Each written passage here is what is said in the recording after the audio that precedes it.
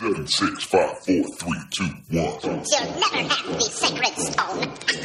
Oh, this you crazy mother. What's up, monkeys? Monkey Dan here, and welcome to the Live Wild or Die podcast. This is our first episode of 2021, so starting the year off wild, starting the year off right. So for those of you that haven't seen it, it's really only been posted on Instagram, and I mentioned it on the podcast as well, but we're doing 21 reps for 21 days to set the momentum for 2021. So very simple. For 21 days in a row, any exercise you want, rows, push-ups, tucks, slams, I don't care what it is, but pick a movement every day, do 21 reps. It does not have to be the same exercise every single day. So mix it up, get a little bit of wildness. You don't even necessarily have to use monkey gear. So if you're like, at the office, out on the trail, drop down, do some push-ups, do some squats, do some jump lunges, do whatever. Just 21 reps for 21 days at a minimum. And you got to get it done in January. So you have until January 10th to start. So make it happen. And our guest today is the wild man, Dude Spellings, down in Austin, Texas. And I'd heard Dude on I've got to remember the name, Primal Blueprint podcast episode. And he was talking to Brad Kearns, who was just on our show a few episodes back. But they were talking about Dude's micro workout protocol, which at the time he was doing like 350 push-ups, hundreds of pull-ups, running. I think he was doing like several hundred jump squats as well. It was a ton of volume, and he was just throughout the day, he has like a quote unquote normal job. So throughout the day, every hour or so, he's getting up and doing just one set, but throughout the day, it was adding up to these huge volumes. So I was very intrigued by their conversation, and Dude is also a primal health coach, and I'll link to his website and some of the other stuff we mentioned as well in the episode. He's just one of those guys that really is into thinking about health, wellness, fitness, nutrition, all that stuff from a holistic approach. And we had a great conversation. We kind of took a journey all over the place. So stick it out with us, and I think you'll get a lot of good nuggets from this episode. Another thing about Dude that I was really curious to hear about was he did the Grand Canyon rim to rim to rim. So that's that 50+ mile double crossing of the Grand Canyon. He did it essentially fasted. So he took in almost no calories until I think it was mile 38. So we definitely talk about that as well. So it was a really fun conversation, and we're looking forward to having more. So please enjoy our first Live Wild or Die podcast of 2021 with the wild man, Dude Spellings. Here we go. How's it going, dude? Good. How about you? Doing well. Thanks for coming on, kind of out of the blue. Yeah, man. No, I love doing the podcast thing. It's fun. I'm kind of a talkative person, so it's up my alley. Oh, absolutely. Yeah, I had heard you a few times on the Primal Blueprint, and I've found myself just constantly just like water taking the path of least resistance towards the micro workouts, and hearing what you were up to is like, man, that's next level. So I'm really curious to learn more. Well, I mean, I'm certainly not the expert on it. I think I mentioned in that podcast that I kind of just heard about it in passing, listening to Pavel Tatsuni on a podcast, and he had mentioned this, and it was a while back, way before COVID, and I have a 40-hour a week corporate job, and so I thought, well, that's kind of nice, but I can't get up from my desk every hour and do that. I mean, I can. It's not like where I work is a prison, sure. But the kind of stuff that first of all, I work on the 12th floor, so like going all the way down 12 floors to the gym every hour that's a lot of time. So what I was doing when I was in the office was just like walk. I literally, not every hour, maybe every 90 minutes or so, I would just walk. I'd go walk the stairwell, walk down to the 12th floor and down to the ground floor and back up to the 12th floor. And like, that was my quote unquote workout. Gotcha. And then how did you evolve to, so what are you doing? Like, I've seen you post a few times, but you're doing like 350 push-ups, hundreds of pull-ups. Like, how did you get from, a trip up and down 12 flights to this massive volume, Well, it was definitely incremental. Okay. So I had heard about this micro workouts from Pavel, right? And the super simple way that he describes it is, okay, let's take a normal desk jockey who works out, right? What you're normally going to do for, say, pull-ups, you're going to do, like 3 sets of 8 twice a week, right? So that's 52 pull-ups in a week. And the way he described it was like, you'd be much better off if instead of doing your max of 8 reps, do 4, but do them every hour. And, so then if you're doing, say, in an 8-hour day, right, that's 32 a day. And then over the course of a 5-day work week, now you're way up in the 150 range or whatever, right? Right. And that just made a lot of sense to me. Like, oh, yeah, obviously if your volume triples, you're going to be stronger. Sure.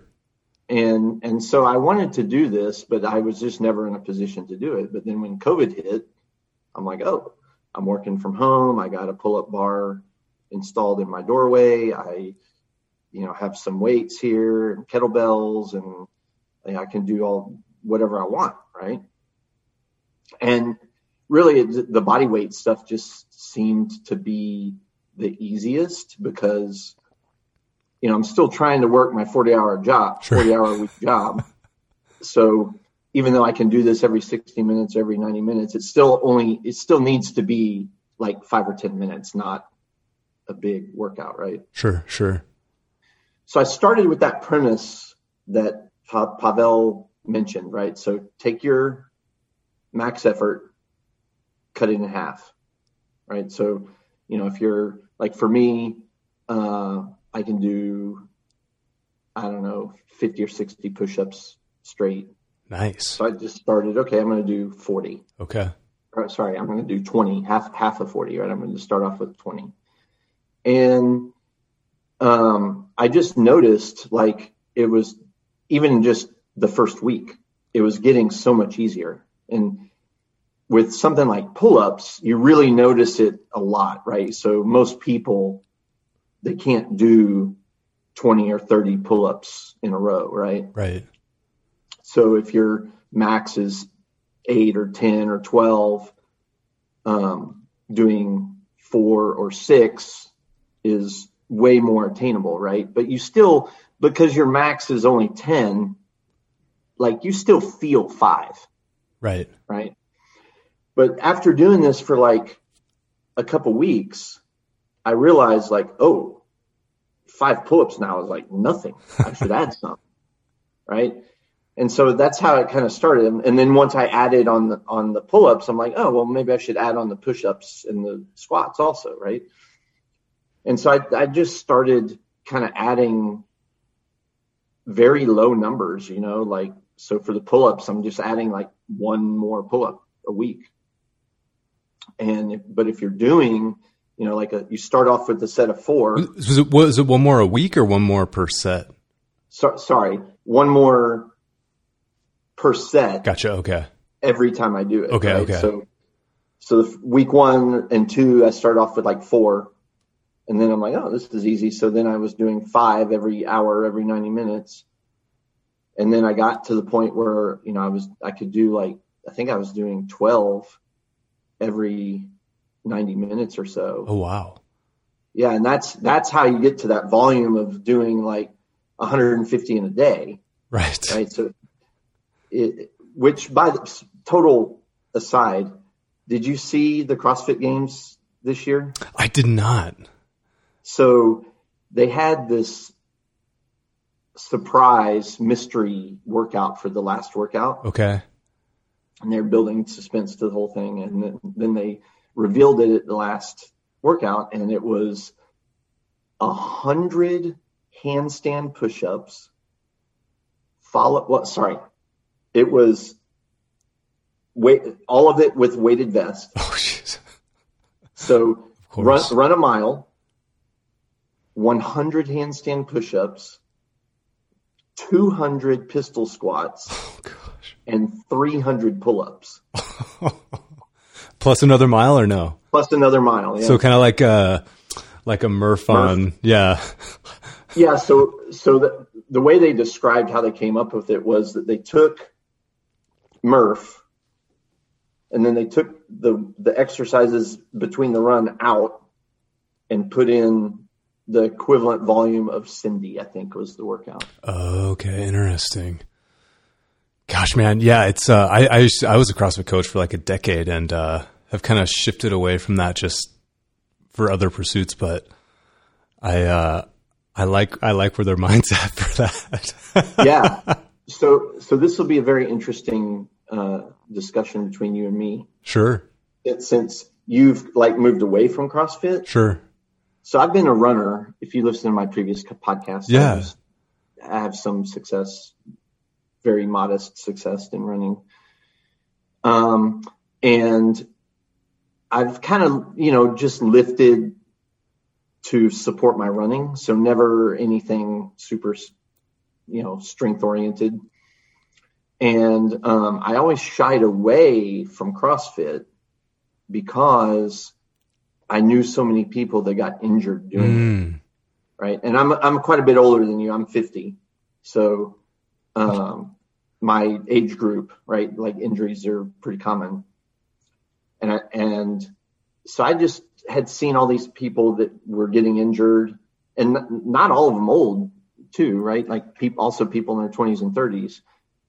And I knew like a big component of the whole thing was the competitiveness in the workouts. Mm-hmm. And I know that I'm like competitive, and I could fall easily into that trap of like, oh yeah, I'm going to do, more weight or more reps or whatever. Right. And so I just was like, I'm not doing that because that's a recipe for injury for me. But after I started doing all this body weight stuff at home, I kind of wanted to take the strength part a little further. And so I know plenty of people in the CrossFit business here in Austin. So I just contacted one of them and like, hey, it's still COVID. Are you guys open? Right. And they're like, yeah. I'm like, okay, well, when can I come work out? And she's like, tomorrow morning at 6 a.m. I'm like, okay, I'll be there. Nice. Yeah. So I just started in like July. Oh, okay. Right on. Okay. Yeah. And I really like it. And I'm very cognizant of the pushing it too hard and stuff. Mm-hmm. So my whole approach has just been, cut the weight. If I can't do the movement, cut the weight. Don't push myself too hard. Push. Like I've been working out a long time. I know when I've pushed myself enough to get growth. Right. Right. And, I can just stop when I get to that point. Totally. Yeah. I want to be nuanced about my experience with CrossFit. I love CrossFit. I think it's great. But I think what the challenge for me was like being a coach, you kind of, it could have been just in my head, but you're kind of on this pedestal where you have to be like constantly crushing it, or at least you feel that way. Right. So I would just do so much volume. And I was also younger, it was from my early 20s until kind of my early 30s. So I had that resilience a little bit more, but that competitive mindset was just so hard for me to escape. But when the people like yourself that have that proper mindset, they get so much benefit, and the variation and the strength and the metabolic conditioning and everything is just so valuable, I think. So. Oh, I mean, week one of CrossFit, I really realized how much range of motion I'd lost just because I never do certain movements. Right. And you look at really old people, like in their 80s. Like I just got back from Cancun. And, oh, you look a little tan. well, I also have my and you got the red. But anyway, when we were down there, my girlfriend and I saw this older couple that were at least 70s, maybe older. And every time that the guy wanted to look around, right, instead of just turning his head, he turned his whole torso, right, because he is like that stiff and doesn't have that range of motion. So doing CrossFit really opened my eyes to like how many movements I just don't do enough, and I've lost the range of motion in that movement. Sure. What did you notice specifically? So overhead squat for sure. Mm-hmm. Right? Like that's very difficult for me. That's something I just haven't done, that movement, you know? Sure. And rewind way back, beginning of my health journey. One of the things that kind of catapulted me into revitalizing my health was I threw my back out. Okay. And I didn't really know anything about really how to rehab it. But I knew enough that when I went to the doctor and they're like, well, we don't really know how to fix this, but we'll shoot you up with cortisone if you want. So was it disc? Was it a disc herniation, or what was the actual injury?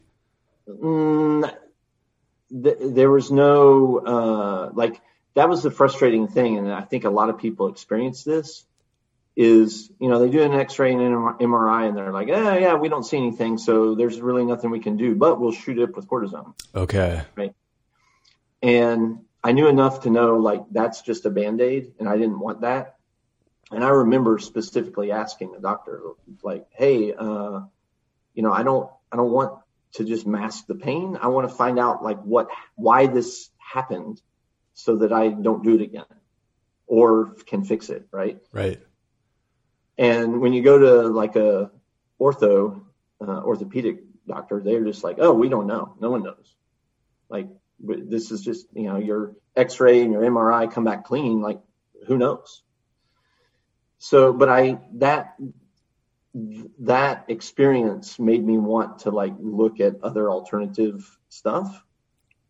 And I ended up in this chiropractor's office, and they're like, oh yeah, no, we know what that's from. That's from a 20-year career of desk sitting. And you've turned off your glutes. You have gluteal amnesia. You have, your hamstrings are flexed all day long. Your hips are flexed all day long. And, you know, your low back is weak, and, you know, then compounding that with the running I was doing. Mm-hmm, right? Mm-hmm. So the way I also teach a online health and wellness class and kind of target people in my demographic. And the way I explain it there is like, okay, so let's say you practice baseball 8 hours a day. And you also practice tennis 1 hour a day. Which one are you going to be better at? Sure. Right? And that's to illustrate the point. Like when you're sitting at your desk for 8 to 10 hours a day, you're practicing being a desk sitter, right? So all those muscles that you need to run, to jump, to stand up straight, to you know, do any other activity besides desk sitting, all those muscles are getting weakened and atrophied, and over the course of 20 years, right, you end up like I was. You wake up one day, and when I threw my back out, I was sitting on the floor stretching, trying to touch my toes. Oh, wow. Okay. Just like that, like kind of grabbing feeling where you just feel like, that. Yeah. Okay. Yeah. So I reached out to touch my toes, and I had this just instant, spasm in my back, and it made me immediately like lay down and just lay on my back, and I couldn't move. My buddies came over to help me, and I'm like, no, leave me alone, dude. I cannot move right now. So it was rather debilitating to have that experience. It was a rather debilitating experience to then go to a doctor and then say, "Oh, we can't find anything wrong with you." Right. And so anyway, I started the chiropractor, like, yeah, we know what this is. And we actually have a 2-night-a-week program for desk sitters that targets strengthening the glute and the core so that you don't do this again. I'm like, oh, sign me up. And that was kind of my road. I was running at the time, which was kind of making everything worse. Sure. Okay. Because I'm sitting for 8 to 10 hours a day. Okay. Go run hard for an hour. Okay. So you were like you're sitting all day, running on top of that, but in your analogy, it was like an 8-to-1 ratio essentially. Right. And then you had the back go out, and then that kind of set you on the trajectory of getting more into health and fitness and wellness and being a primal health coach and the micro workouts and all that. Yep. So back to the micro workouts real quick. So can you just articulate kind of like, what does a typical day look like as far as like, so if you're working 8 hours, is it every hour on the hour type of thing? Or how do you kind of break it out? What exercises, all that? Yeah, good question. And I should also, let me start off explaining that when I first started, it was really fun to see how much I could ramp it up. And, sure. Posting the stuff in my Facebook group, like, oh yeah, I did 500 push-ups today and 100, that was all fun. But I also quickly realized that it started, even though it was not strenuous, like once you're no longer doing 5 pull-ups and 20 squats and 20 push-ups, and instead you're doing 20 pull-ups and 50 push-ups and 40 squats, now it's taking 15, 20 minutes, right? Sure. Okay. So it became like a time factor. From the volume, I realized like I need to dial this back just so that I stay on task with other things. Sure. So the way that I did it was I just got my phone and I put a countdown timer. At first I was doing it for 60 minutes. Okay. And then I realized that 90 minutes was probably a little bit better. Okay. Just for productivity at work. Sure. And so I set my countdown timer for 90 minutes. And when it goes off, I just do my little micro workout. And I like using the countdown timer better because it allows me to be more fluid in the scheduling. So if I have calls and meetings and stuff, I know I got to call it. If you do it the other way where you just set a time, an alarm at whatever, 8 a.m., 9:30, 11, then you have to, like, your alarm's going off during your meetings and, sure. Right. Yeah. But, so I just set the countdown timer and I'll like look at my schedule and go, okay, I got a meeting in 1 hour that's going to last 45 minutes. So, okay, I need to set the countdown timer for 1 hour and 45 minutes. Gotcha. Okay. So you kind of work it in around your tasks in a sense. Yeah, exactly. I use I got a little egg time or a sand hourglass. I like getting off the tech, the beeping, but it's just a nice, like, kind of, it's soft is how I describe it. It's a soft alarm. Well, I like that. As a primal health coach, I'm all about trying to minimize the tech. Sure. Although I also think like it's definitely a double-edged sword, right? Absolutely. You can use the tech to your advantage and you can also become a slave to the tech. So sure. I try to minimize the slave part. For sure. And so when you're doing it for your micro workouts, is it the same exercises, same reps every day? Yep. And what do those look like? So I scaled it back to, I'm doing 6 pull-ups. Okay. One thing I did with the pull-ups to sort of amp it up a bit, but still only keep it at 6 is I put a 25-pound dumbbell between my legs. Oh, no. Okay. Okay. So it's easy to add weight to the pull-ups. Right. And then for the push-ups, I still just do push-ups. Okay. Do 20 push-ups. 20 push-ups. I don't try to add weight to that. Okay. And then for the squats, I have an X3 bar. Okay. Are you familiar with that? Mm-hmm. Yeah. So for the listeners that don't know, it's resistance bands. And I just do 20 squats with the resistance bands. Okay. I'm taking notes here so I can give accurate show notes. And then I remember on that episode you talked about, do you do any running as well, or any squat jumps or anything like that? So yeah, good memory. So I've moved since then. Okay. And at that time, I lived in an apartment building, and at lunch, I would go out to get vitamin D, and I would walk around my apartment building with no shirt on. Okay. And I think one lap was like 1/8 of a mile or something like that. So I would just go out and walk a mile. And then every time I would do a lap, I would do like 20 squat jumps. Okay. And then so just now it's 6 pull-ups, 20 push-ups, 20 squats, and you're doing that maybe how many times a day are you doing that as far as like sets? Yeah, like 5 or 6. Okay. Just depending on the scheduling and stuff. And then do you do any like formal workouts on top of that? CrossFit. Okay. And how many CrossFit sessions do you do typically a week? I'm only doing 2 a week right now. Okay, nice. Okay. Yeah. Nice.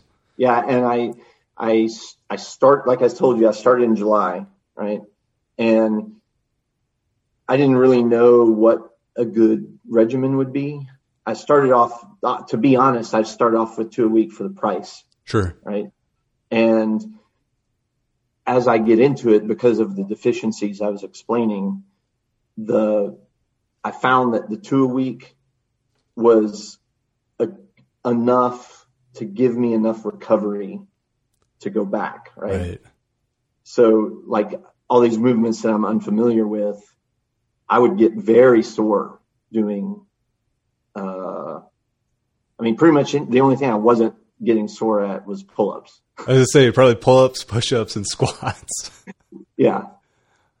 So anything that had pull-ups or push-ups, I was like cranking that out like faster than everybody. But all the other stuff, like the overhead squats and stuff, I'm using like almost no weight, and it's difficult for me to get into that movement and stuff. But it's great. I can tell it's like really doing things to my body that I need, like a lot of stuff that isn't specifically targeting the core. I'll get done with that in the next day. I'm like, oh wow, like my core is very sore from like front squats or overhead squats, or even I don't know, like kettlebell swings, box jumps, burpees, all that stuff. Yeah. My favorite, the Olympic lifting to me was that. If people can Olympic lift well, and it doesn't even matter if they can do a lot of weight, but if you can Olympic lift with decent form and modest loads, that typically means you're gonna have a really good range of motion, because those lifts just inherently require that. But to me, that had the greatest crossover. Like if I was just training for like, an Olympic weightlifting competition or something like that, and then I did like a WOD, I remember it was the Open one year, and I hadn't really been doing a ton of conditioning, but all that Olympic weightlifting it made my movement so efficient, I think was what it was, Yeah. Also this year's CrossFit Games, they had a snatch ladder, right, and the heaviest weight in the snatch ladder was 285 for men. Yeah. Okay. And I'm like thinking, if you can snatch 285, right? Yeah, that is like all the things you mentioned. You got to have range of motion, flexibility, strength, agility, quickness, like all this stuff. And it just, when I saw that, I'm like, man, this Olympic lifting stuff, just like you said, it's like, doesn't get enough credit for the like well-rounded attributes that it requires. Right. Well, and I remember in high school, I'll never forget this. It was a sports medicine class in high school. And the teacher talked about, he's like, all right, guys, what do you think is the sport with the least amount of injuries? And everyone's like, swimming, track, whatever, golf. Fencing, golf. Yeah. And it was Olympic weightlifting, like on a percentage. Wow. I don't know how accurate that is. This was my high school. I think he was the athletic trainer at the high school. I bet it's pretty accurate. I mean, people. So one of the other things I do is I run a golf league. And man, people think of golf as like this old person sport that is just, beer drinking and stuff. And you can do it that way. Sure. Right? But my golf league, I've got tons of, like, I've had PGA professionals playing in the league, and I've got tons of aspiring PGA professionals playing in the league.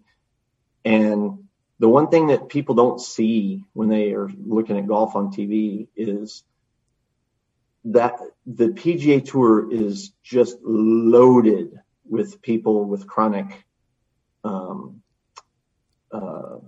what do they call it? Like overuse injuries? Yeah. Repetitive motion injuries. Right. Because these guys are practicing, they're hitting like 1,500 golf balls a day. Mm-hmm. Right. So you talk about a repetitive motion. I mean, they're just doing the same. And like, that's the whole point of golf, is to like be able to exactly repeat the same motion. And so they've got all kinds of injuries, soft tissue, ligaments, tendons, there's a lot of injuries in golf. People don't see it because when the people are injured, they don't play. Right. Well, that's actually, I wanted to ask you about that. Have you, if you're doing this, you're doing a pretty high volume with the micro workouts. Have you thought, like, do you see that being a potential for a repetitive use injury, or do you think it's a low enough intensity? Or I think it's a low enough intensity what I'm doing now. Mm-hmm. I think if I had gone, that's kind of another reason I dialed it back. Okay. Is because I started noticing, like, if I'm doing that much volume, like, you're training to be a push-up and pull-up machine. Right. And I definitely noticed, like, my shoulders getting tight and that kind of stuff. But at the loads I'm doing now, plus adding the CrossFit, I don't feel like I'm getting into that zone. Sure. So one thing I was really curious to ask you about is the rim to rim to rim. Oh yeah. So I know, just to give a little background, you did the rim to rim to rim, and your goal was to do it fasted, correct? Yes. And so I guess, could you maybe just give a little background on that, and then talk about the afterwards as well? Yeah. So I've always been a runner. I ran in high school. And then as an adult, I got into marathoning and then ultra marathoning. And I don't know how many ultras I've done. I'm sure it's well over 30 or 40. Oh, wow. What type of distances were you into? My favorite distance is 50K. Okay. Nice. Which is 31 miles. And that's kind of the shortest ultra that you can do. Right. I did do a few 50 milers. Okay. And I like the 50 miler as well. I did one 100K and decided like that, that's getting into like a zone of pain that it's not fun anymore. Right. So I quit at that distance. Maybe the craziest thing I've done is I did 143 miles in 3 days. Oh, wow. Okay. What was that event? Nevada. That was Sierras? Yeah. What was the course? It was just me and a buddy went out there and wanted to do it. I used to be a wilderness ranger out there, so I'm curious what. Oh yeah, which part? So I worked in Sequoia National Forest on the west side. We went through there. Okay. It was the John Muir Trail. Oh, you were on the John Muir Trail. Okay, yeah. I hiked that actually a few years ago. But where did you start and where did you finish? We started in Yosemite and we finished in Independence. Oh, okay, nice. Okay. Kearsarge Pass. Okay. Yeah. Dang. I mean, that's like, That I was just actually reading about the John Muir Trail last night. That is such, I mean, the Sierras, I grew up in California, and the Sierras are just, there's the Sierra magic. It's beautiful. It's amazing. I love it. Yeah. It's my favorite place ever. It is. I've done the John Muir Trail 3 times. I've done the Tahoe Yosemite Trail twice. Okay, wow. I've been to Yosemite 20 times. Okay. I actually was a ranger there for like a half season. Oh man, that's nice. Which I actually turned down a job there, which in hindsight, I don't know if it was the best idea. But anyhow, you did the John Muir Trail 3 times, you said? Yeah. Nice. Okay. Yeah. Gosh, okay. So back to my rim to rim. Yeah. Okay. Back to the desert and the doing it fasted. So, my whole running career, I really just kind of ran as hard as I could all the time. And that works when you're young and you heal quickly, right? And then once I got into like my mid 30s, late 30s, I started coming down with all these kinds of injuries.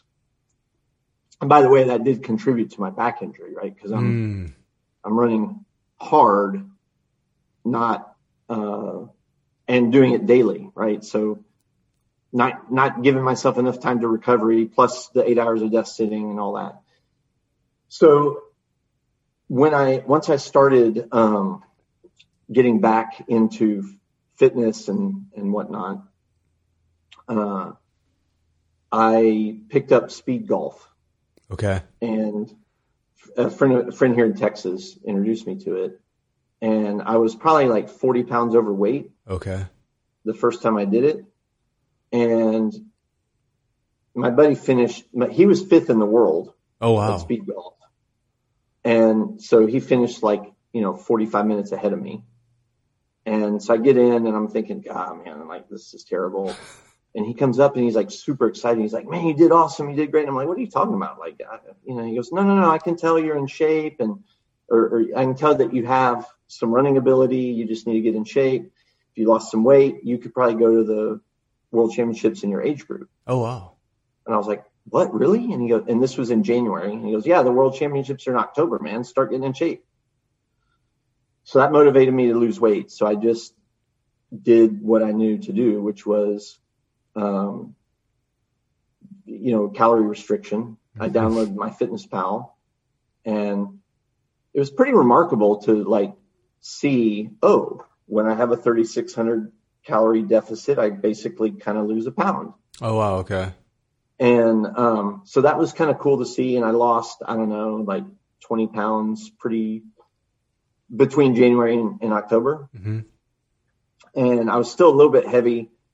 I went into the world championships just thinking oh man, I just hope I don't embarrass myself with the time. Right. And, so I did that. And then at the players' dinner after the event, my buddy here that was introduced me to it, he knew Brad Kearns, the host of the Wild Man Brad. B-Rad now. Yeah. And by the way, Brad lives in Tahoe now. Yeah, actually, we just did a podcast a couple weeks ago. Oh, nice. And quick shout out to Brad. That macadamia nut butter, man. It's so good. Awesome. It's so good. Yeah. So anyway, I sat next to Brad at the dinner, and my buddy Scott was like, hey, Brad, dude has a really cool story. You'd probably like it. And so I told him, I got in shape, and he's like, oh, how'd you do that? And I'm like, calorie restriction and exercise. And he's like, oh man, that's really hard.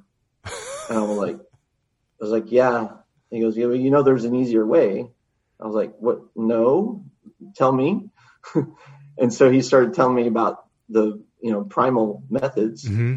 and referred me to Primal Blueprint or Primal Endurance. Okay. The book that he and Mark wrote after Primal Blueprint.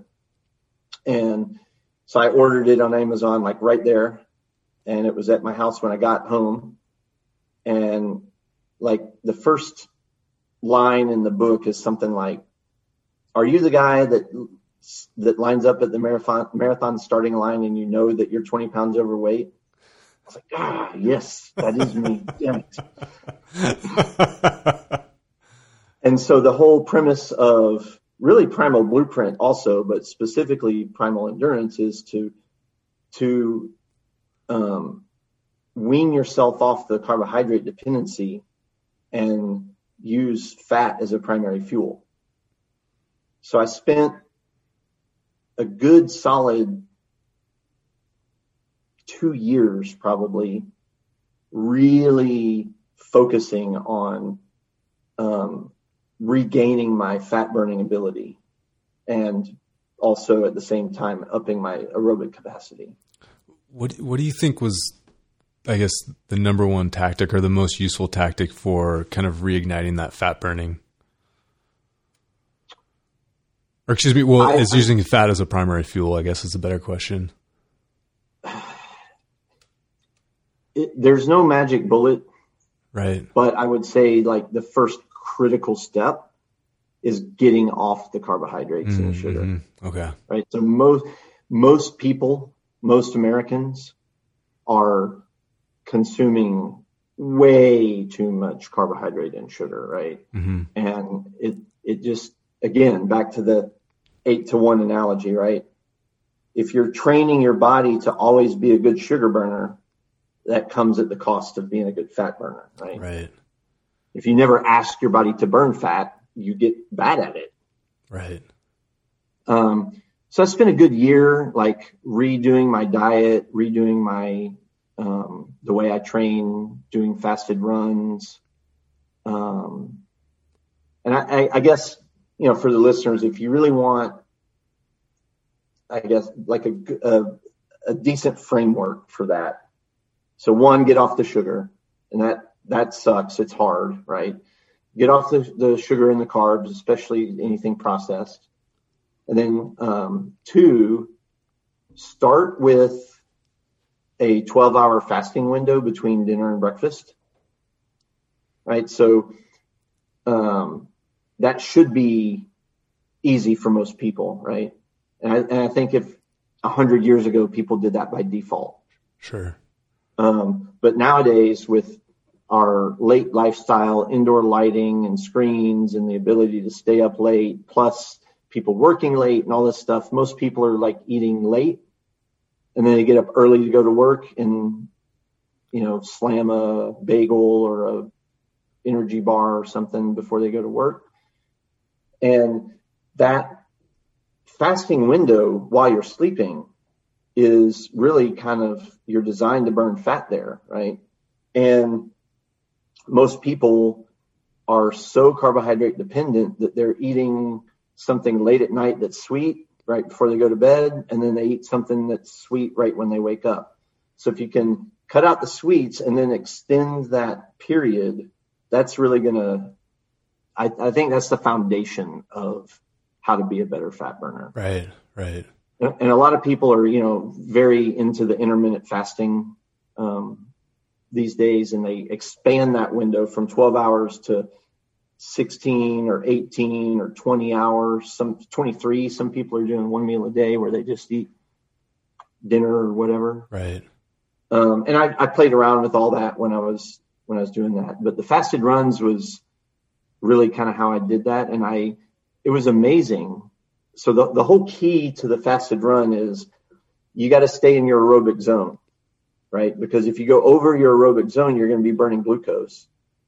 So the key to running fasted is you want to stay below your aerobic threshold so that you continue to burn fat. And I played around with this just training around my house. And I got to the point where I could, in winter, like Austin summers are hot, but in winter, I could run like over 20 miles with no food and no water. Oh, wow. Right. Because another side benefit people don't realize from fat oxidation is the byproducts of fat oxidation is water and CO2. Right. So okay. You're turning your fat into water.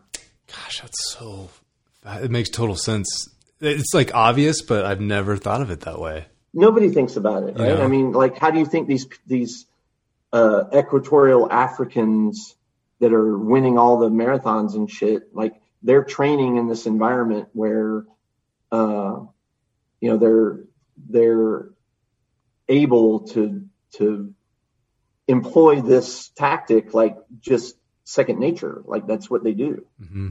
Mm-hmm. But anyway, so I started doing all of that, and I was able to do some pretty cool things like run marathons and 50Ks with no food.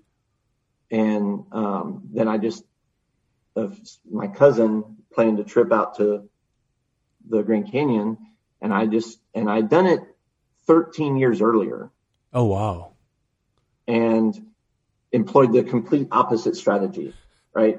I was like, had a backpack full of gels and power bars and crap, and stopped every 40 minutes to slam a gel and whatever.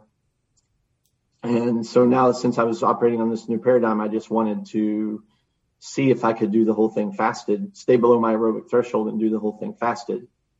I did throw a few gels in there for emergency fuel. Right. And it turns out I did need them going up the South Rim on the way back. What distance did you get to before you consumed? 38 miles. Oh, wow. Okay. Before I ate anything. Gosh, with that vert though, that's like, that's just a whole, it's a whole, I did the rim to rim. I think it was 2 years ago. We went with the group. I'm in Boulder, Colorado. A bunch of us went out.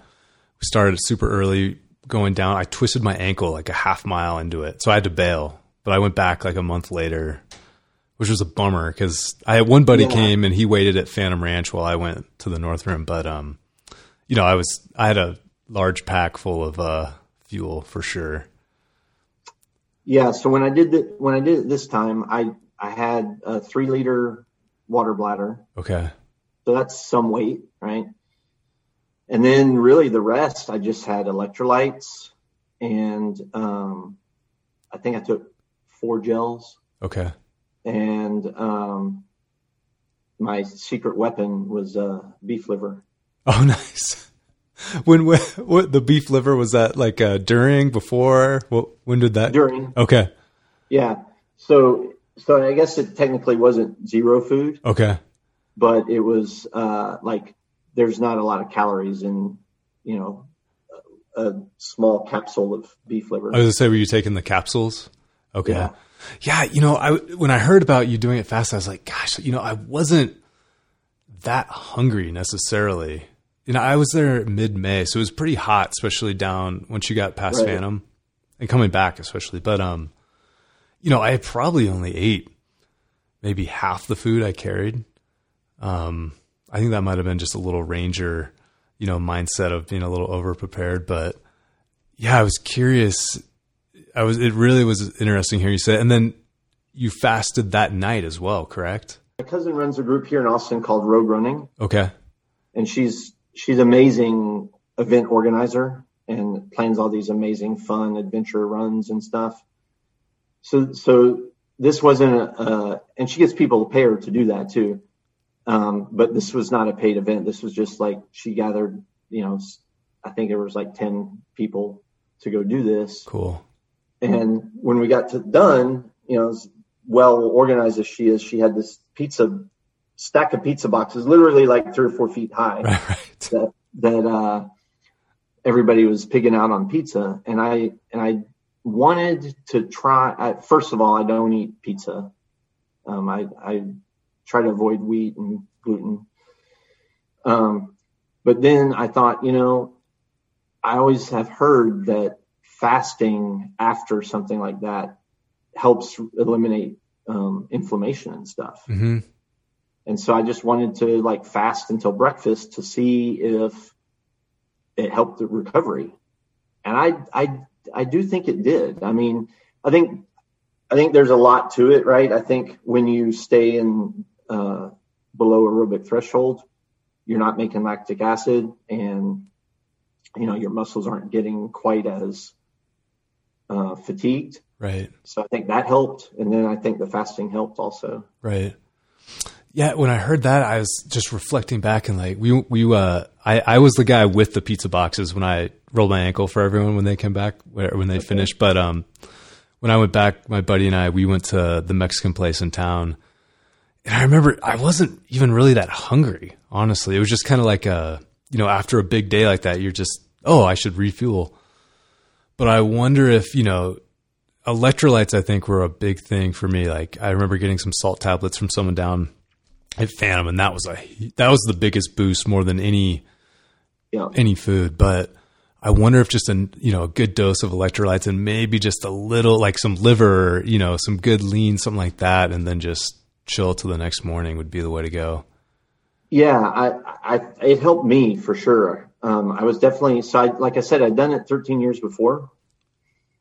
And this time I did it 2 hours faster. Oh, wow. Even though I was 13 years older. Right. And I was definitely less sore the next day.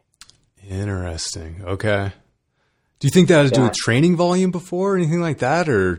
Oh, yeah. No, I trained for it. Okay. Yeah. I definitely trained for it. And I trained fasted. Okay. Made sure to try to mimic the real environment, which is, you cannot mimic walking straight uphill for 8 miles.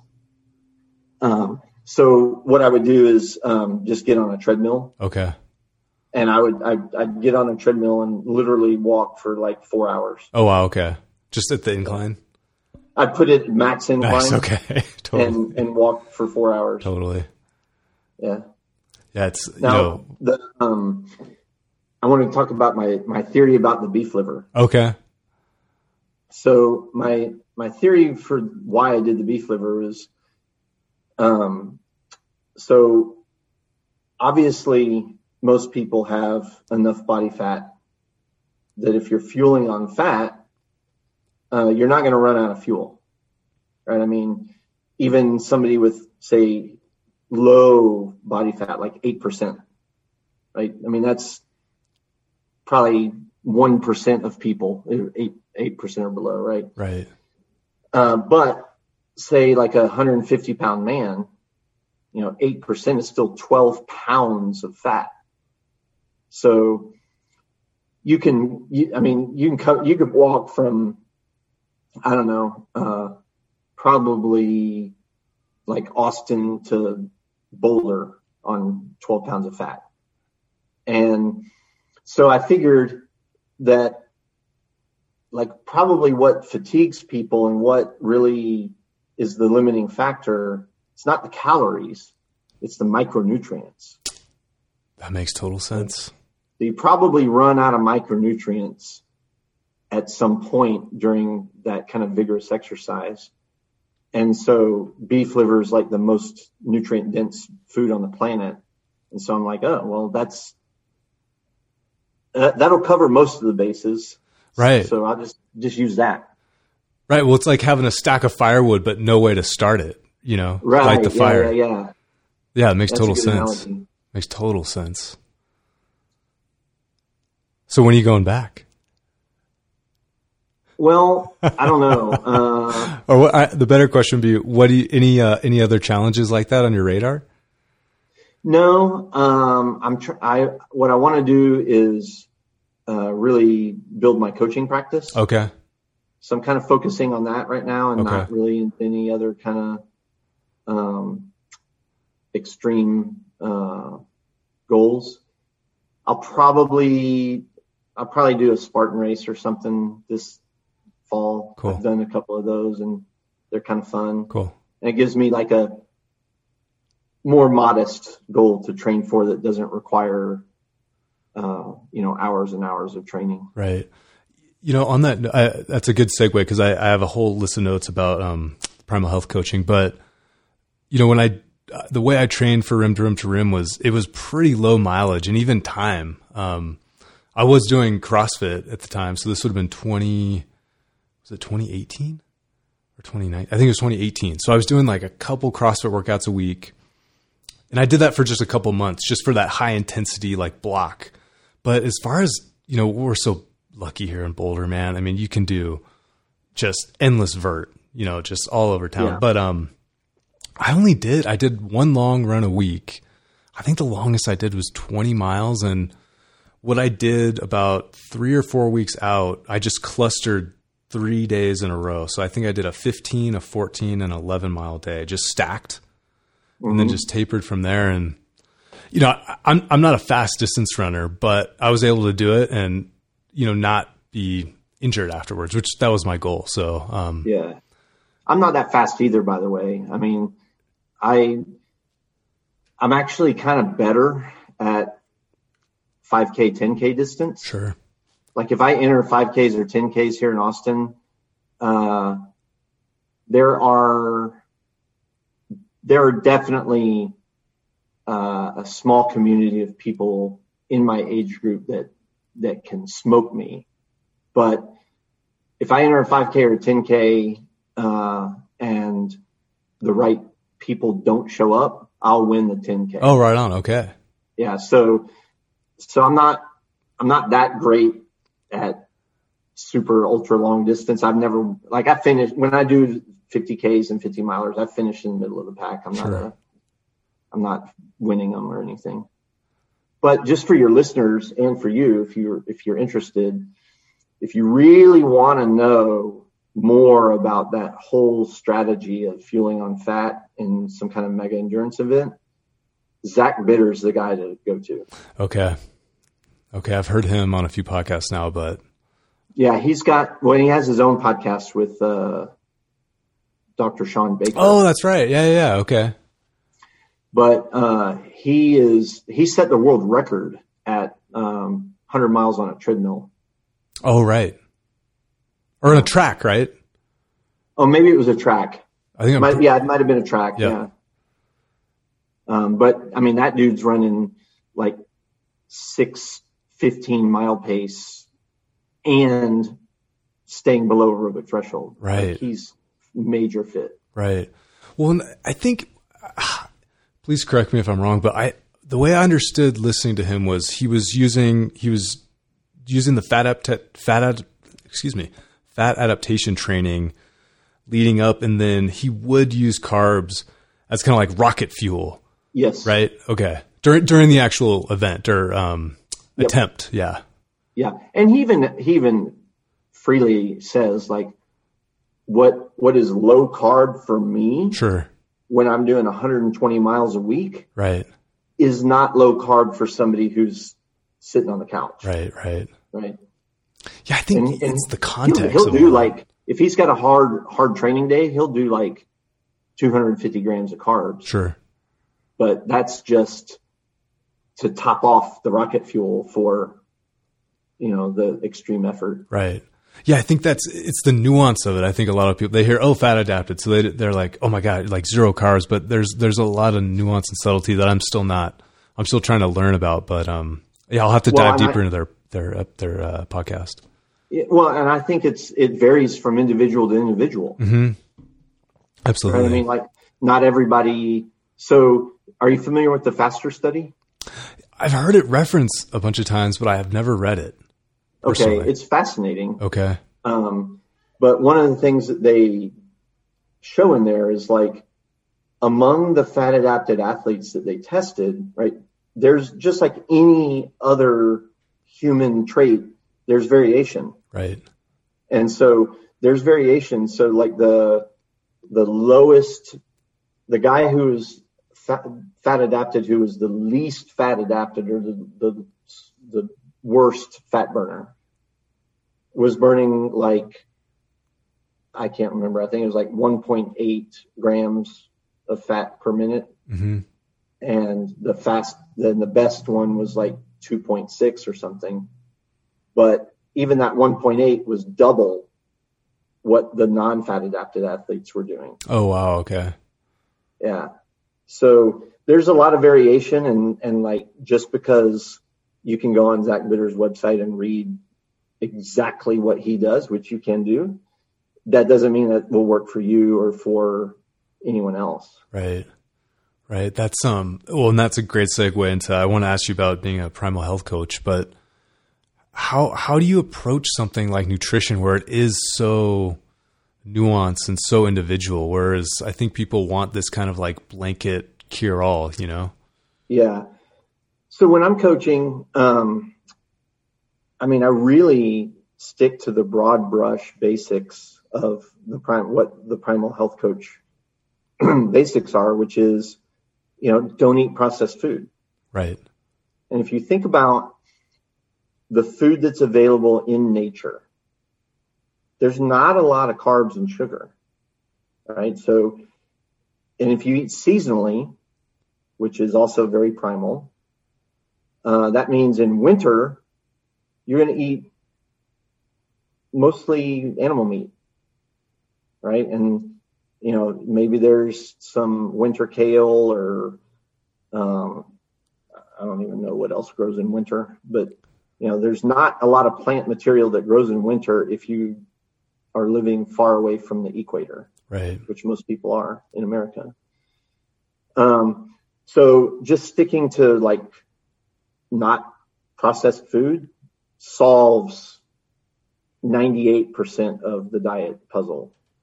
And I was actually just telling my CrossFit coach this morning, because I spent 10 days in Cancun and didn't exercise, and I didn't gain, didn't exercise and did not monitor my quantity of food intake. And now I still ate primally.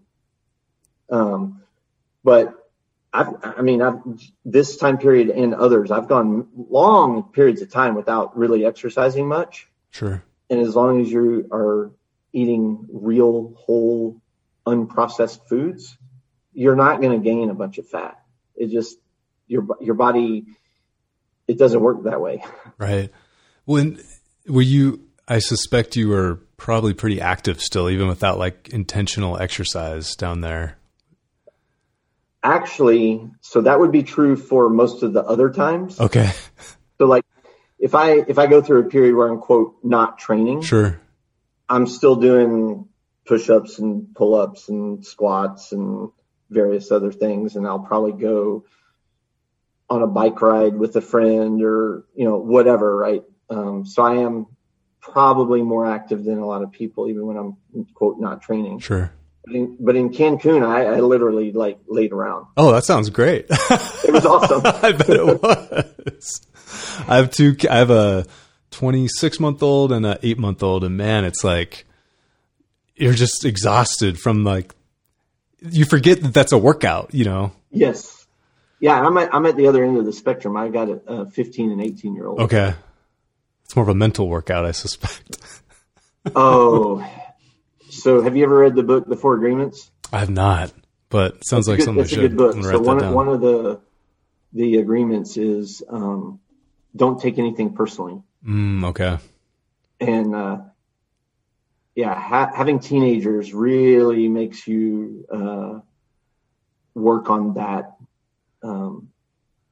that piece. Like as a parent, you have teenagers, there's just nothing you can do that's going to be cool or acceptable or not gross and dorky. Sure. So back to the Primal Health Coaching, how does it typically work? Like, what are you kind of more like a facilitator and guide for someone? Or are you prescribing workouts? Are you giving nutrition plans? What's like the kind of all-encompass program look like? That's a good question. So there's thousands of Primal Health coaches, and I think we all do it a little bit differently. Okay. I know some women that are Primal Health coaches that kind of focus on like the working mom, busy, in a hurry, doesn't have time to work out demographic. Mm-hmm. And some of their coaching would include things like CrossFit style workouts and stuff like that. And then the primal basic movements are like, let's see if I can remember all of them: push-ups, pull-ups, squats, and planks. Okay. There might be one more. And that's kind of the minimum, right? Right. Is like, if you can do those things, that's like a good foundation to avoid like dysregulated movement and range of motion. But for me personally, I don't do any one-on-one coaching. Okay. I have a 12-week online program. Okay. And so I try to sign up anywhere from 5 to 12 people to do my 12-week program. And then, and I actually was doing this before COVID. Okay. It's on Zoom, right? So that kind of opens me up to like not just the Austin area. And so I have this 12-week program, and it goes from, my program assumes that you are where I was 7 years ago. Okay. Right? Not necessarily interested in diet, just kind of running in place, trying to keep your family and your job and anything else not blowing up in your face, right? Right. I mean, that's where a lot of people are, is like once you get into a career and a family, it takes a lot of attention just to like keep the gears turning, right? And that's how people fall into, oh shit, I woke up and I'm 40 pounds overweight and I got a bad back. I totally can see how dad bod happens. You know, I'm fortunate that I can kind of be flexible with schedules and whatnot, but you can't really understand until you're, you know, in the trenches, but I totally get it, you know? Yeah. And so my program is really geared for someone who is kind of starting at that square one. And so the first 7 weeks is all diet and nutrition. Okay. And we start out at super, super basic. So like week 1 is install MyFitnessPal app and enter food. Don't look at the calories. Don't try to stay below any threshold or whatever. We're just going to spend 1 week learning this new habit of tracking what we eat, right? And then at the end of that week, we meet again, and I ask people what they noticed, right? Because when you're mindlessly throwing food in your mouth and you're just going on your routine of like, okay, well, my routine is that I work until 1, and then I drive down to the corner to the Wendy's and I get my number 4 and I bring it home and eat it while I'm watching Ellen, right? Like that's a typical habitual routine that people would get into, right? And you don't notice like how many calories that is, what the macros are, what you're putting into your body. And just the mere fact of people entering stuff into MyFitnessPal, like I get answers like, oh, well, I didn't realize that I ate so many Subway sandwiches.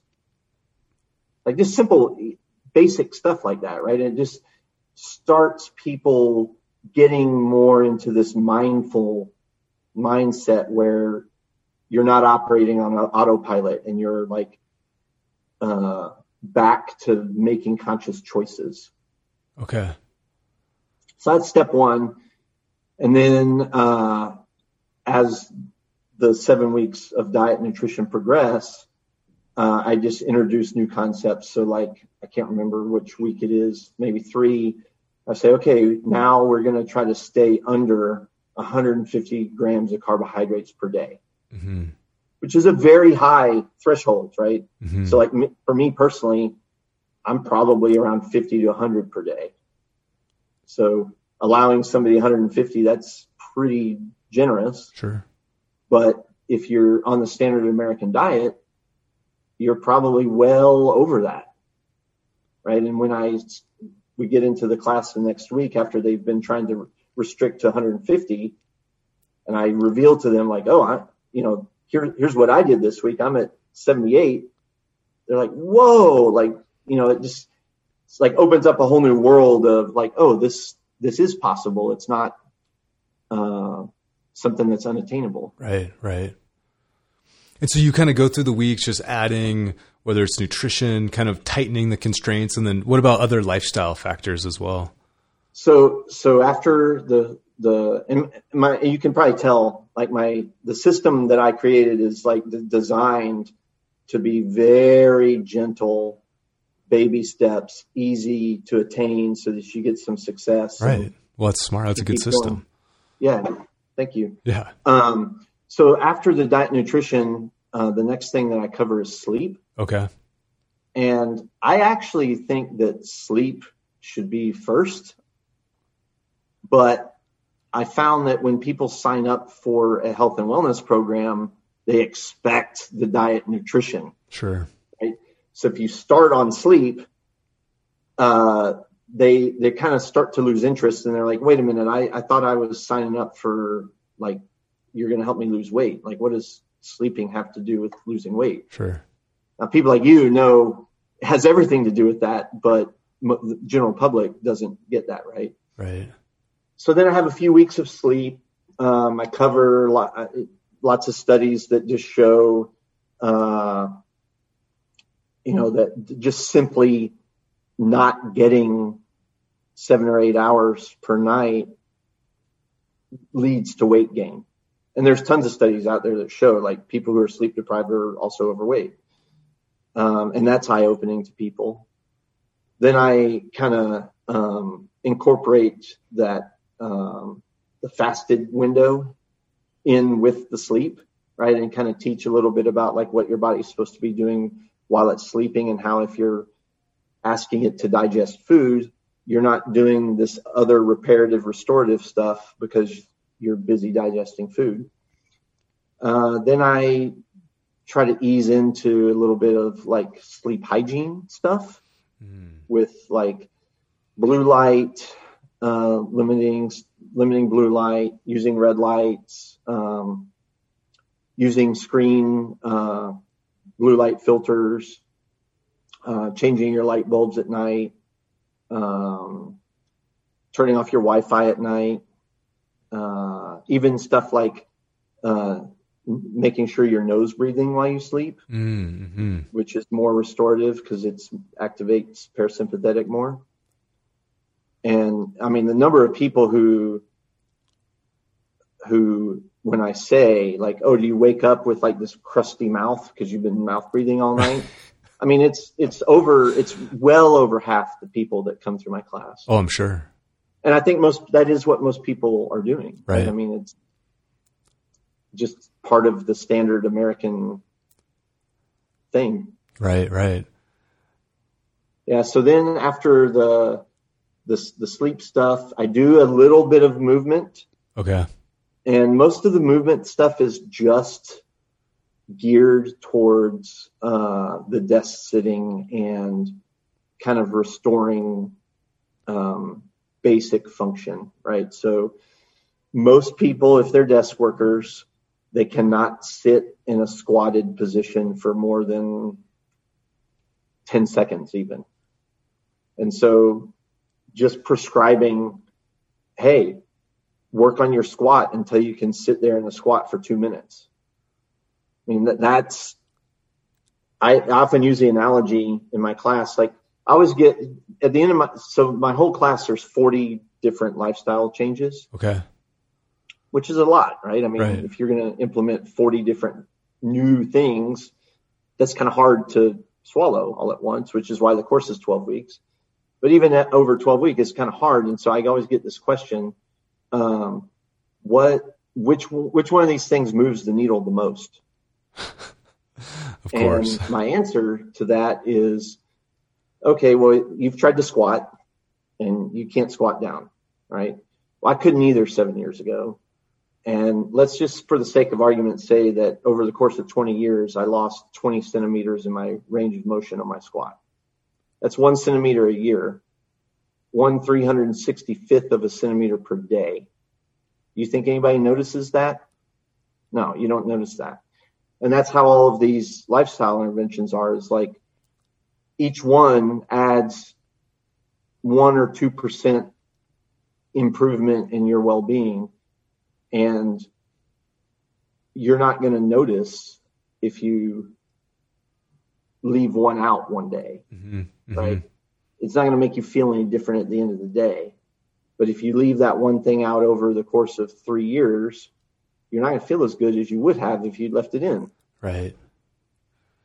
Right, absolutely. It's like the consistency is like, it almost doesn't matter. Well, in a way, the consistency is, that's what the thing is, right?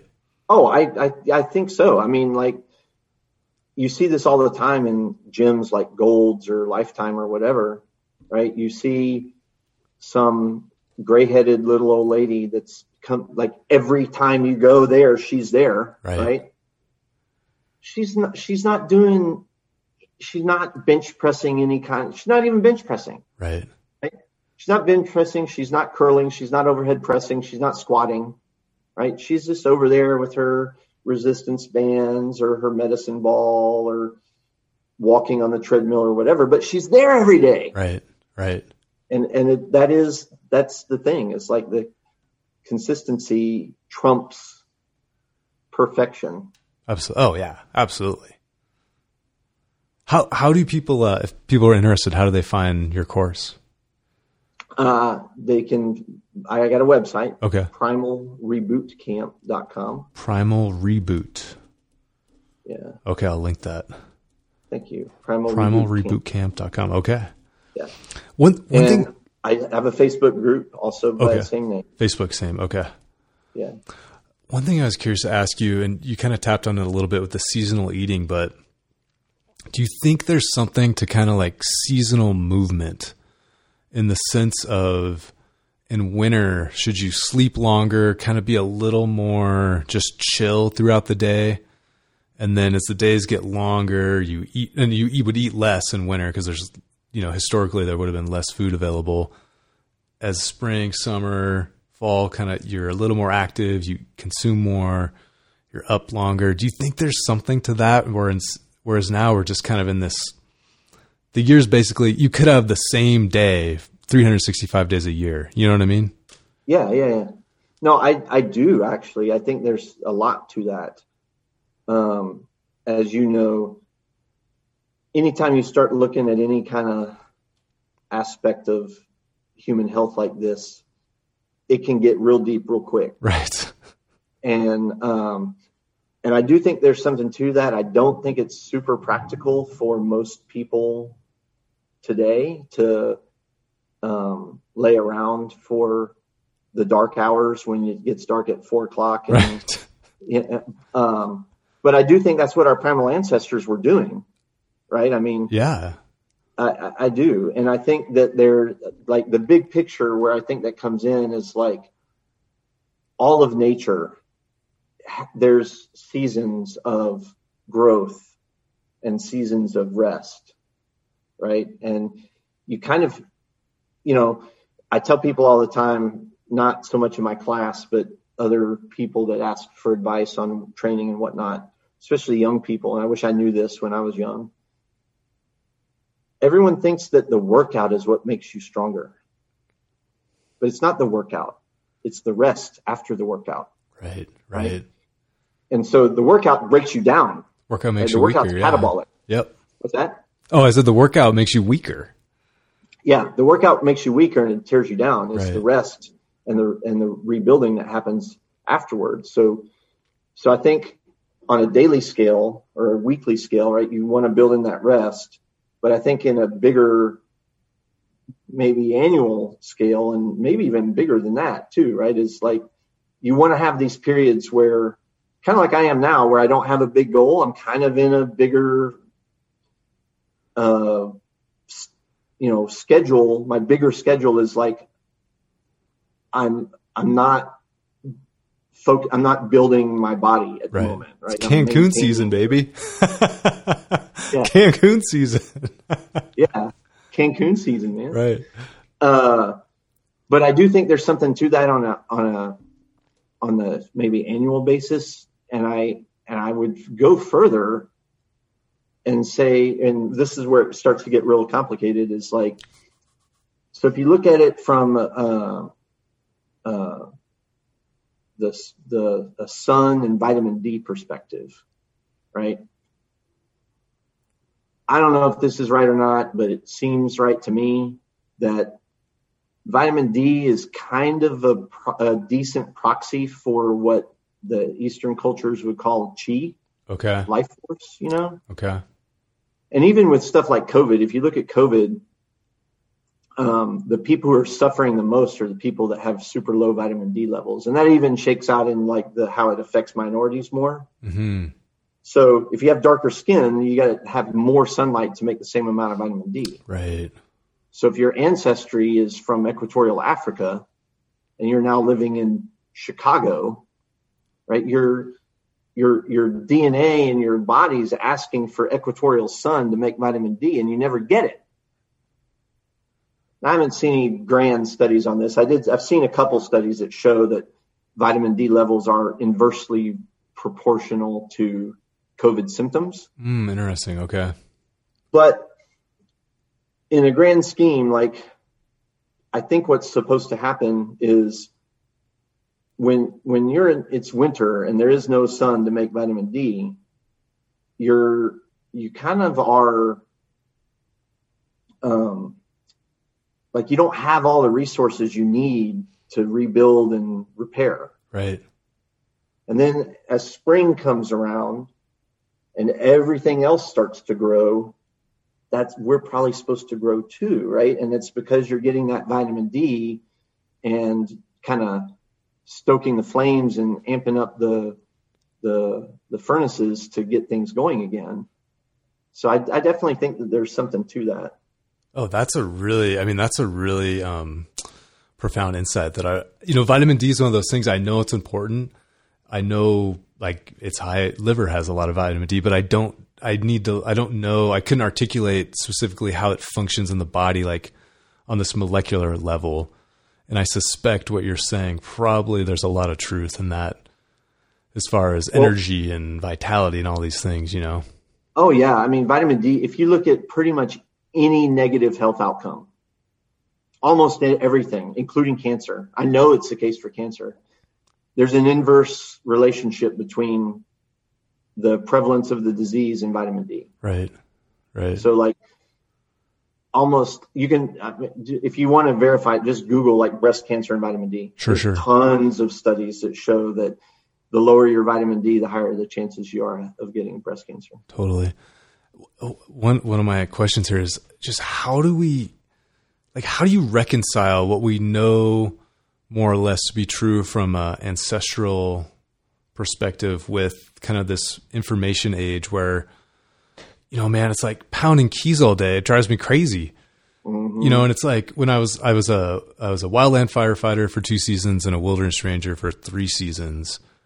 And, you're out all day in the sun, especially, both those jobs. It wasn't like repetitive where I was doing the same thing every day. It was like some days we were, fighting fire and it was crazy intense. And then other days you're like, maybe doing some work around the station, or it was chill, you're in a team environment. And, I just kind of question, like, man, I never wanted an office job, but I started a business and now I have an office job. Right. But I wonder if there's can we kind of take a step back where we've got all this awesome technology? Can we kind of take a step back, maybe consume a little less, spend a little less, and then live maybe a little bit more in tune with that rhythm? I think there's a lot to that. I think that's a great insight. I think that you're exactly on track.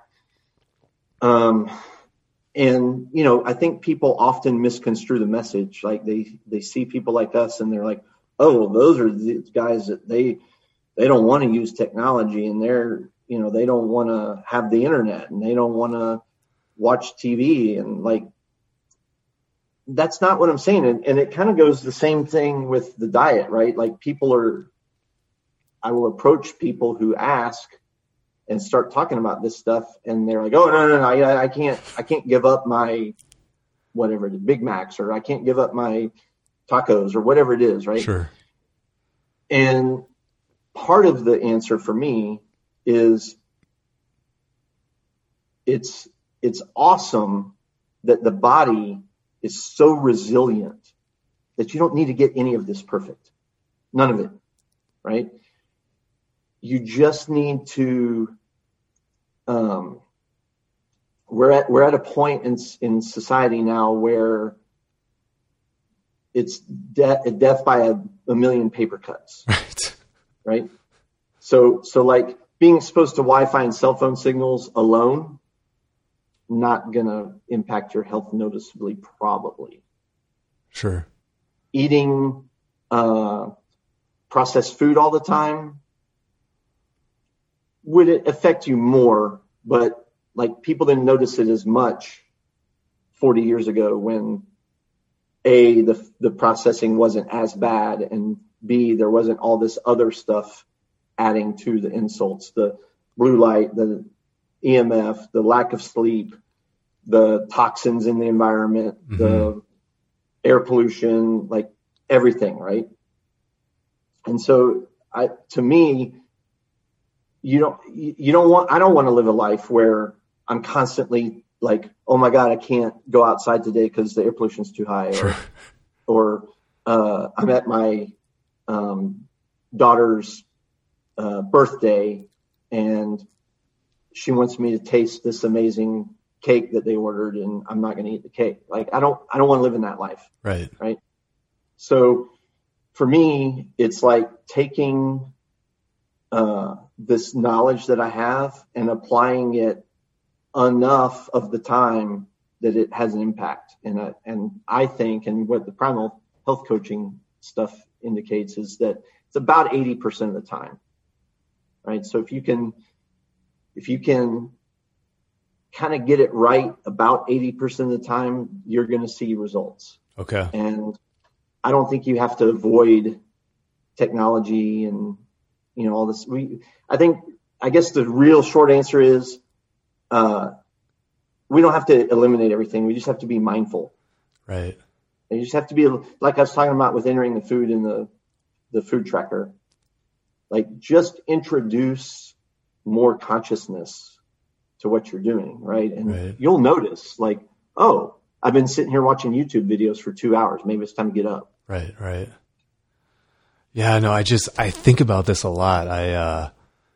It's like instead of having to constantly like hack my environment, if I just created an environment that I don't even have, it's a thoughtless existence in the sense of I'm getting all these, I guess, for lack of a better word, primal inputs without having to seek it out thoughtfully. You know what I mean? It's a part of the environment I've created.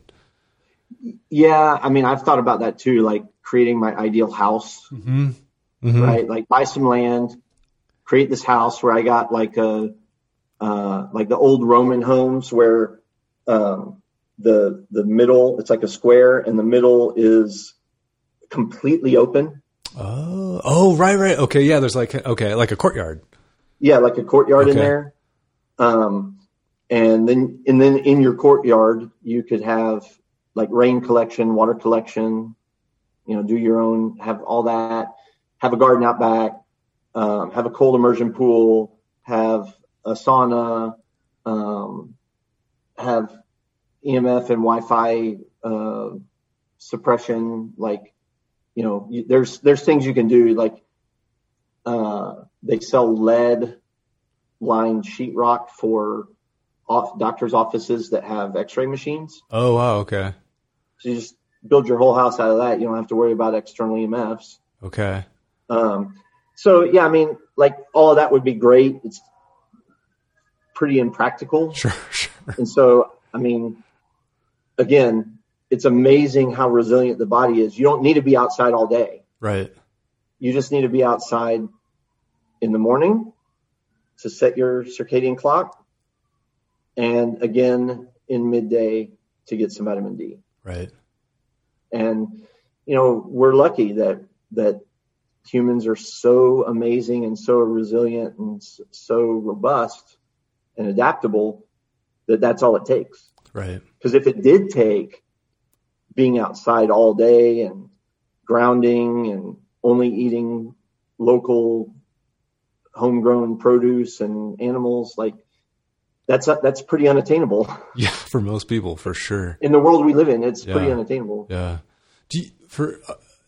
As far as sun exposure and vitamin D in the wintertime versus like July, is there a difference in time required? 100%. Okay. Yeah. So there's an app, and this app is called D-Minder. D is in dragon. D is in vitamin D. Okay, D-Minder. Yeah. Got it. Okay. So there's what it looks like. Oh, cool. Okay. And you can see right there, it tells you under that arc what time I can make vitamin D today. Oh, wow. So from 1042. Oh, wow. Okay. And then how long would you need to be exposed to get an adequate amount? Well, it's all, again, you know, this nature is so amazing. Like this stuff gets real complicated real quick. So, okay. So, you make less in winter than you do in summer. Okay. That has to do with the declination of the sun during the seasons. And then above the 39th parallel, you cannot make any vitamin D in winter at all. Really? Yeah. Is that the Arctic Circle? No. So Austin is about 37, 36. Oh, wow. Okay. So I wonder what we're at. So you're talking like somewhere between Austin and Dallas. Oh, wow. Okay. So in Denver. Yeah, you're not making vitamin D. Now, There's an exception to that. Like I said, it gets complicated. Okay. The exception is altitude. Oh, well, right on for Colorado. Yeah. So the higher up you are, and all of this has to do with the atmosphere, mm-hmm. right? So the more atmosphere that the light has to travel through, the more light is filtered, right? That's why when the sun is low in winter, it's got that angle, causes the light to have to go through more atmosphere before it reaches mm-hmm. you. Whereas when it's directly overhead, it's straight shot. So the altitude makes a difference because it has less air to travel through. And it's not going to make a difference at like sea level versus 2,500 feet. Sure. But it would make a difference at like between sea level and say 10,000 feet or 8,000 feet, something like that. Okay. Maybe even 5,000. I'd have to look it up. Yeah, but the app will tell you all that. Okay. Oh, wow. That's really cool. Yeah.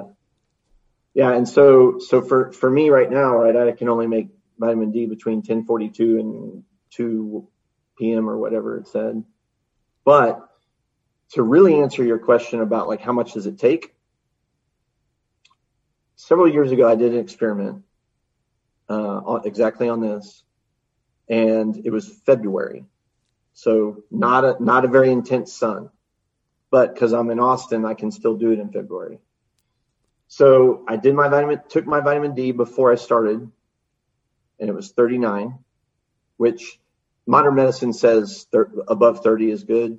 I think if you were able to go back in time and pluck one of our ancestors out of a cave 5,000 years ago, their vitamin D was probably like 100.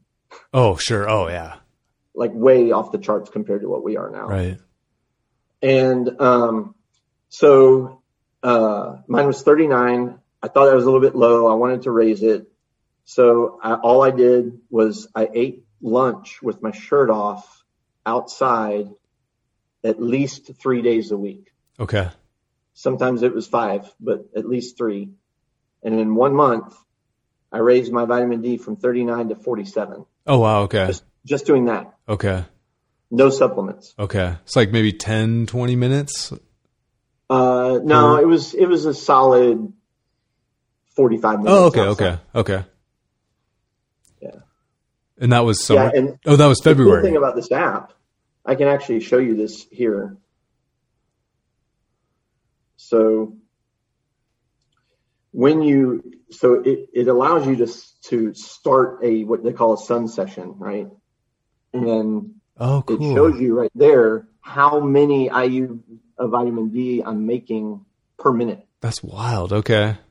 Right. So right now it's 38 IUs per minute. Sure.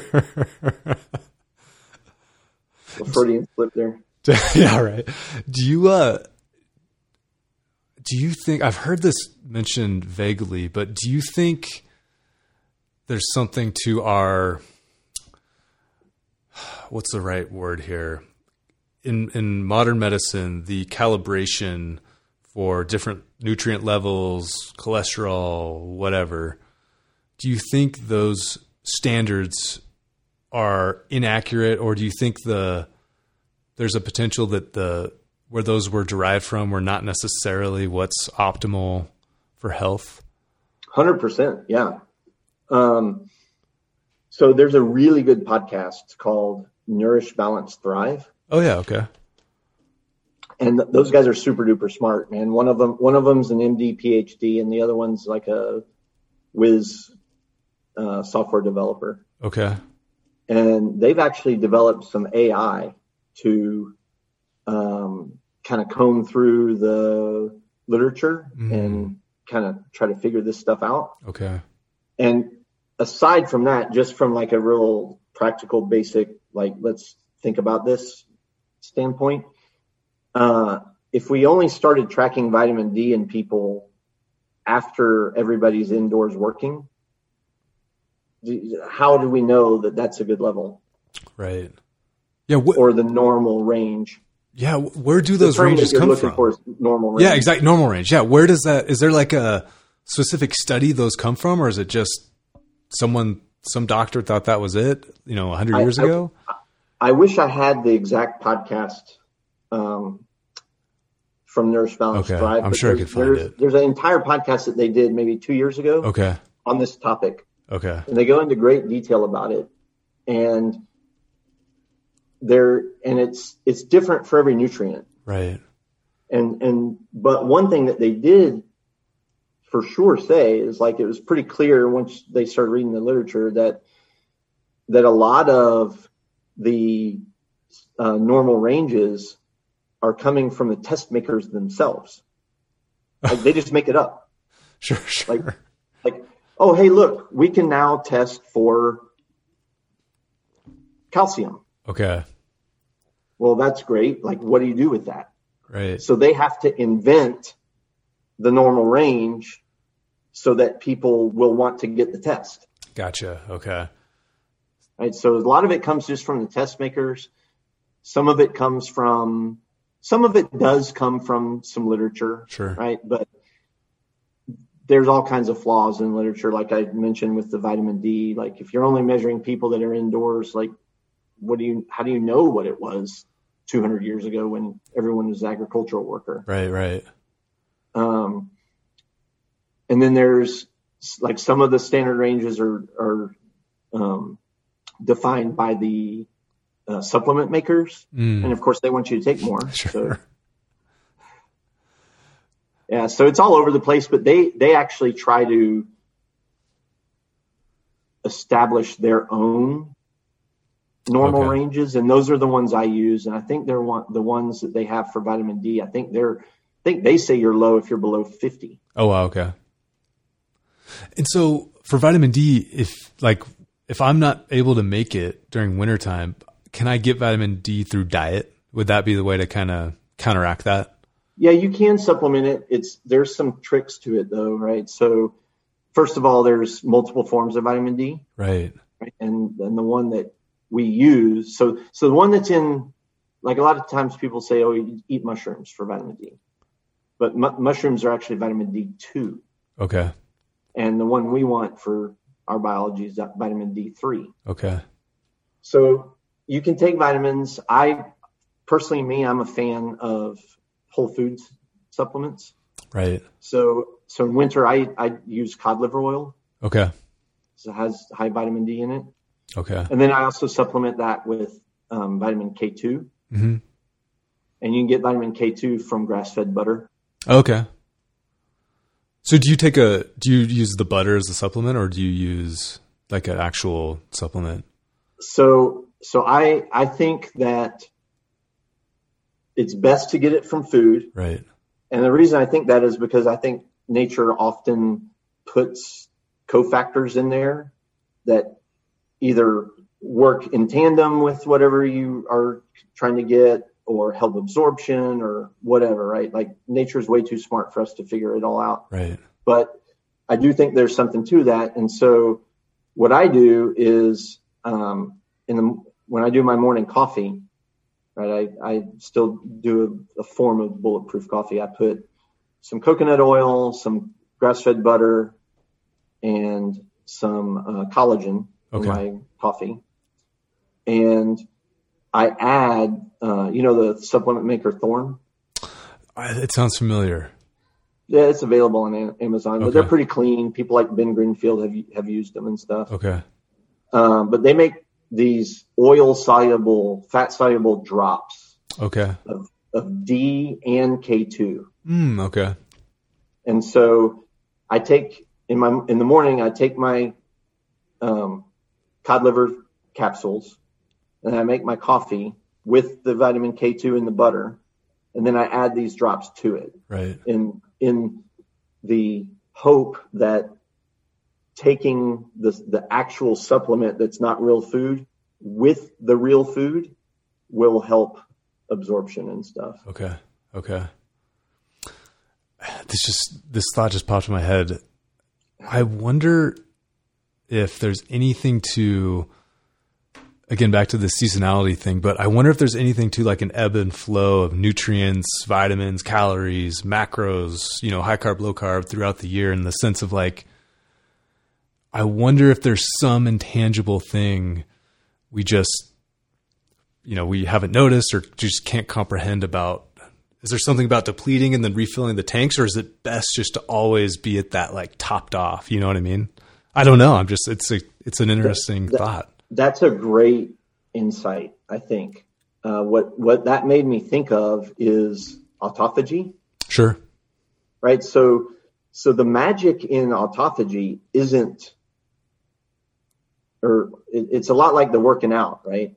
So you're not getting stronger in the workout, you're getting stronger from the rest from the workout.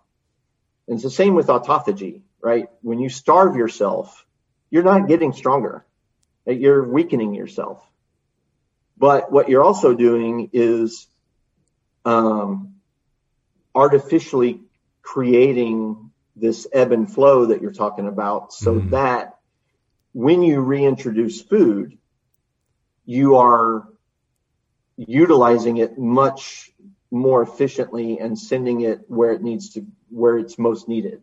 Right? That's the magic of autophagy, is that when you reintroduce food, your body's going to regrow all that tissue that it self-ate, right? So autophagy, autophagy eating.